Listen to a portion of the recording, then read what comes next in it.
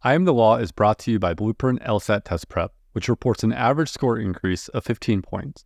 With the first AI-powered QBank, fun videos, personalized study plans, and engaging 98th percentile instructors, Blueprint has helped thousands of students crush their LSAT goals. Learn more at BlueprintLSAT.com.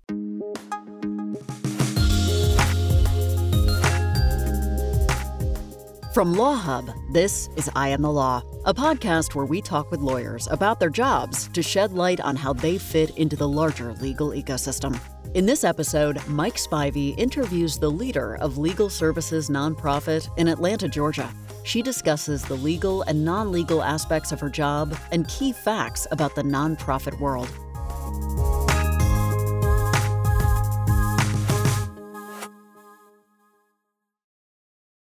Support comes from Seton Hall University School of Law in Newark, New Jersey, where you can enroll full-time or in the weekend JD program. In the heart of New Jersey, with proximity to New York City, Seton Hall is dedicated to your outcomes, evidenced by high employment and bar passage rates. Its one student at a time approach supports you throughout your time in law school. Their flexible, hybrid, weekend JD program allows working professionals to balance work, family, and law school. Learn more at law.shu.edu. Support also comes from the University of Idaho College of Law and its two locations.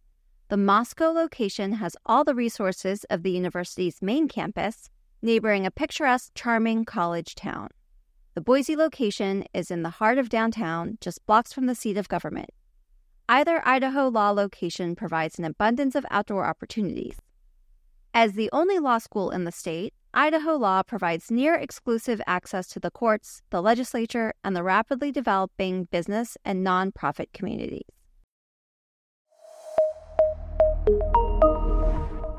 Our guest today is Rachel Spears. She's the executive director of the Pro Bono Partnership of Atlanta, a legal services nonprofit serving Georgia's nonprofits. Rachel is a graduate of Davidson College and the University of Virginia School of Law. Rachel, before your current role, you did public finance for 8 years at a very large firm. Can you tell us a little bit more about how you ended up at PBP? I often tell people I could not ever have envisioned my future laid out in front of me. I did not have a plan that I was following at all. I just sort of happened into things. But looking back where I am now, it all makes sense. I did end up in law school and had loans. So even though I didn't go to law school intending to join a big law firm, I went and had a good experience. But when I really stopped to think about it, what I enjoyed most, and I hear people say this all the time, I'm certainly not unique, but what I enjoyed most about my practice was my pro bono work. You know, that certainly was the most meaningful, rewarding work that I did. So when I sort of stopped to think about the future for myself and what I wanted, I couldn't necessarily see myself doing what I was doing for the rest of my life. When I thought about what I wanted to do, you know, that idea appealed to me, doing something similar to my pro bono work. And it just so happened that my firm was involved in setting up the Pro Bono Partnership of Atlanta. There was a board in place, the initial funding was in place, several law firms and corporations had committed that and were just looking to hire their initial executive director. And I was very fortunate to be hired for that position. And you haven't looked back. Mm-mm. Can you just, from the ground level up, describe what a nonprofit is? So it's a corporation, usually, that it's not that it cannot make a profit, it's that any profits have to go back into the corporation. Most nonprofits then go and apply to the IRS for tax-exempt status. All of the nonprofits that we serve are 501c3 tax-exempt organizations. Donations to these organizations are tax deductible. And when you think of nonprofit, you're usually thinking of a 501c3. It's charitable, religious, educational organization. In fact, nonprofits include country clubs and business associations and all sorts of other organizations that are not 501c3s. And we ourselves are a nonprofit. So in counseling our clients, I'm right there with them. I'm running a nonprofit as well. How is that structured? What is it like to run a nonprofit? You know, it's a business. I have to remind my clients of that. To some extent, you have to think of it like a business. You have to have money to function. Right. You have to follow the law and follow or all the corporate formalities, but it is different from your typical business because the goal is not to make money. I mean, the goal is to fulfill your mission, and that requires raising money so you can have the money you need to fulfill your mission. Do you have a staff? Do you have people who do you report to, and do you have people under you who help make the money and help run the business? Yeah, so the board of directors is ultimately responsible for the organization, and I report to the board. I run the day-to-day operations, and I have a staff that helps me very much. We have a staff of 6. 3 of those are attorneys, including myself. It takes a lot of administrative support to do what we do in terms of just managing all the correspondence with the clients, fundraising, managing our database where we track all of our outstanding projects. There's just a lot that goes on behind the scenes. Who are your clients? And we at Pro Bono Partnership represent 501c3 nonprofits, all of whom serve low-income or disadvantaged populations. So even a subset of that, we don't serve churches, we don't serve educational institutions so much. It's really those charities that focus on the poor. What makes us different from your average pro bono kind of program is we don't serve individuals. We were set up to do something very different. And the reason is we were set up to try to get transactional lawyers involved in pro bono work. And for your sort of traditional pro bono, it's not always a great fit with transactional lawyers. And I speak as a transactional lawyer. You know, I never set foot in a courtroom hardly and was not comfortable doing so. Pro Bono Partnership was set up to bring in transactional lawyers, get them involved in pro bono in work that was more similar to the work they did every day. I think a lot of people, when they envision nonprofits, they envision working for individuals and these intrinsic rewards of getting to know their clients and representing and advocating for them. It's less direct in serving the individual. For example, we have organizations that serve the homeless, daycares and shelters and a variety of organizations that serve the homeless, or organizations that serve the elderly or disabled people. We have a few pet rescue organizations. And so a lot of our volunteers will come to us and decide to take on a project because of the client. That's something they're really passionate about. And they want to serve the organization that serves those groups. So that can be fulfilling from that perspective, knowing that by helping your organization, you're helping all of the recipients of that organization's services, because you're allowing that organization to, in some cases, just survive. It comes down to that, but also fulfill their mission in a more efficient way, help them help more people. So for me, I've always really been motivated, frankly, by appreciation, by being appreciated, and when they thank you for the services you're providing to the organization, that's a big motivation. And it's a big motivation for our volunteers.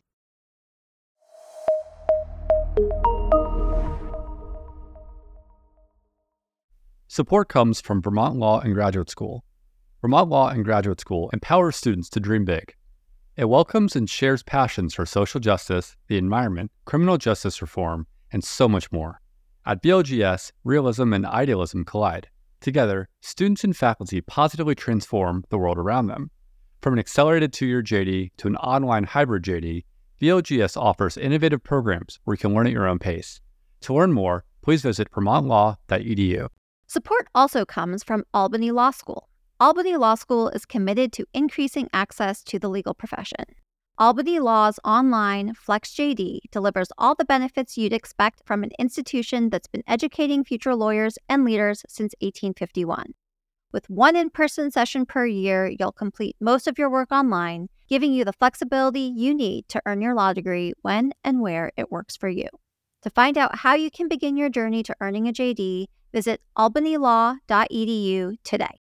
Support also comes from Baylor Law School, the smallest and oldest law school in Texas. Baylor Law has 3 entering classes, 15 tracks of study, strong bar passage and employment rates, robust scholarship offerings, numerous clinics and joint degree programs, and a focus on preparing excellent and ethical lawyers. Visit the Baylor Law website to learn more and to apply for free to the spring, summer, and/or fall entering classes. So I have to do it to you on the flip side. What are some of the bigger headaches and challenges of running a nonprofit? Fundraising is not the thing that I most want to do, nor is it the thing that I am best at. I think it comes a little easier when you really believe in what you're doing. But there aren't a lot of people out there who really enjoy asking for money. So one of the things I like about running a business is I control my own schedule. Is that the case? When it was just me, and it was just me for a while, there was a little more flexibility, but with a staff of people, and I think it's helpful for us to keep pretty consistent hours. And I know that's a little bit old-fashioned. I'm a working mom, and I know where my kids are during the day, but when I get home, I want to focus on them. So I'm not one that's checking a lot of emails at night, or certainly not getting on calls at night. The job sounds phenomenal. I'm sold. I'm sold on your passion. I maintain that sincerity does sell. I imagine other people want to do that. How many other people are there that do what you do, even in your area, and how competitive is it to break into? There are organizations like ours, meaning they primarily represent nonprofit organizations and match them with pro bono attorneys, kind of focusing on this transactional side of pro bono. You can find an organization like us in most major cities. We have a network and we stay in touch. So I would say there are probably 15 organizations that we work with. So there aren't many. And, there's really not a lot of competition just because there are a few of us. But there are a lot of places that don't have something like us. It would be hard to set this up in a smaller city because it takes the funding. What's nice about Atlanta is we have a lot of Fortune 500 companies that support this, because I didn't mention this before, but we really focus on getting in-house lawyers involved in pro bono work.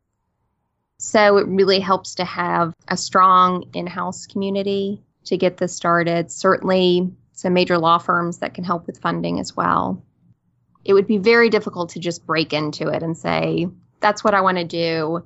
I think that would be you would really limit yourself if you only focused on getting involved in a transactional pro bono organization.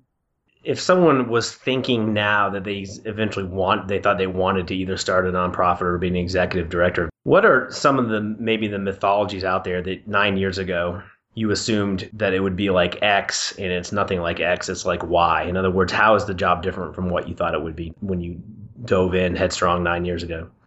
I have conversations a lot with people who want to start a nonprofit, and I am usually trying to talk them out of it because I think there are a lot of myths out there about nonprofits. You hear about the Gates Foundation and all these big corporations giving away all this money, and they do, but the nonprofits are all going after that same money. And the nonprofits that are getting it are generally nonprofits that have been up and running for a long time and have a track record. So for someone to just one day decide to start a nonprofit and apply for grants is really naive. I was very fortunate in, we had the initial funding. We had 3 years of funding committed when I was hired. So I didn't have that headache that a founder coming in and just starting a nonprofit would have. But I've met with many people who lost their job and decide it's a great time to start a nonprofit, or just think they have a great idea but have no plan and no funding. And I empathize so much with my clients about fundraising. It's constantly an issue. With most of these founders, that's the last thing on their list. They want to focus on the mission and the work of the nonprofit, but they need to be mindful of all this other stuff as well. Is there anything about what you do that routinely surprises your clients or volunteers? How much legal work I do. People say something to me to the effect of, oh, you don't practice law anymore. Back when you practice law, and I'm like, I practice law every day. To the extent that I'm providing legal counsel to my clients, if that's what practicing law is, that's the majority of my time. Even though our goal is to get lawyers doing pro bono work. So the goal, I'm trying to outsource as much as possible. But in doing so, in meeting with clients and getting phone calls from them and getting to a point where I have a project that I can outsource to a volunteer, There's a lot that goes on there that's legal advice, just to get it to that point. And in some cases, we will handle the work internally for a variety of reasons. We might do it ourselves, maybe because our volunteers don't have the expertise. So there's some of that as well. But I definitely feel like most of all, I'm a lawyer. And then on top of that, I do all the other stuff an executive director of a nonprofit does. What percent of your work is legal oriented and what percentage is managerial, administrative? I was just having to figure this out for my audit. And I'm thinking it's probably 85% is legal. You know, each time we identify a project for a client and then find a volunteer attorney to take that on, we set up a conference call. An initial call, just get everybody introduced, get the project off on the right foot, set the expectations. And one of the attorneys on staff participates in every one of those calls. So I'll have 3 or 4 conference calls every day where we're doing that. And then meeting with new clients, taking phone calls and emails from clients. That's a lot of my time. And because we have to really be jacks of all trades in that we try to help nonprofits with whatever their legal needs are. So it's corporate contract, IP, employment, real estate, tax, bankruptcy, banking, technology. I mean, the list goes on and on. So while I can't be an expert in all of those things, I do spend some time trying to stay up to speed on what's going on. So I can help identify, issue spot, and figure out how we need to help our clients. Rachel, can you explain what issue spotting is? Issue spotting is a big part of what I do and what we all do on staff. It's something, I feel like we started learning this in law school. It's really about identifying a legal issue. And so much of what I do is just identifying the issue. And then I don't necessarily have to address the issue or resolve the issue, but I've got to be able to spot it. So a client will call me or email me and say, we want to acquire a piece of property in order to provide, a shelter. And the seller is willing to let us pay half the price and give them a tax receipt for the other half. Can you help me with this?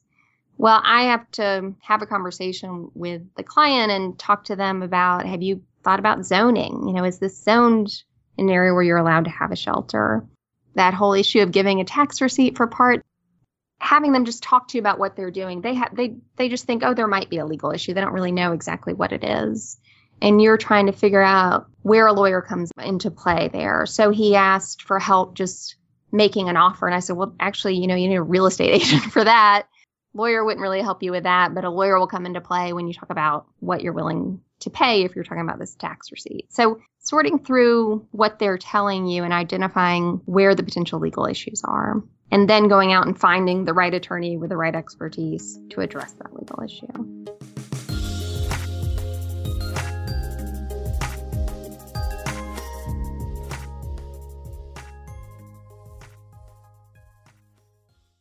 I Am the Law is a Law Hub production.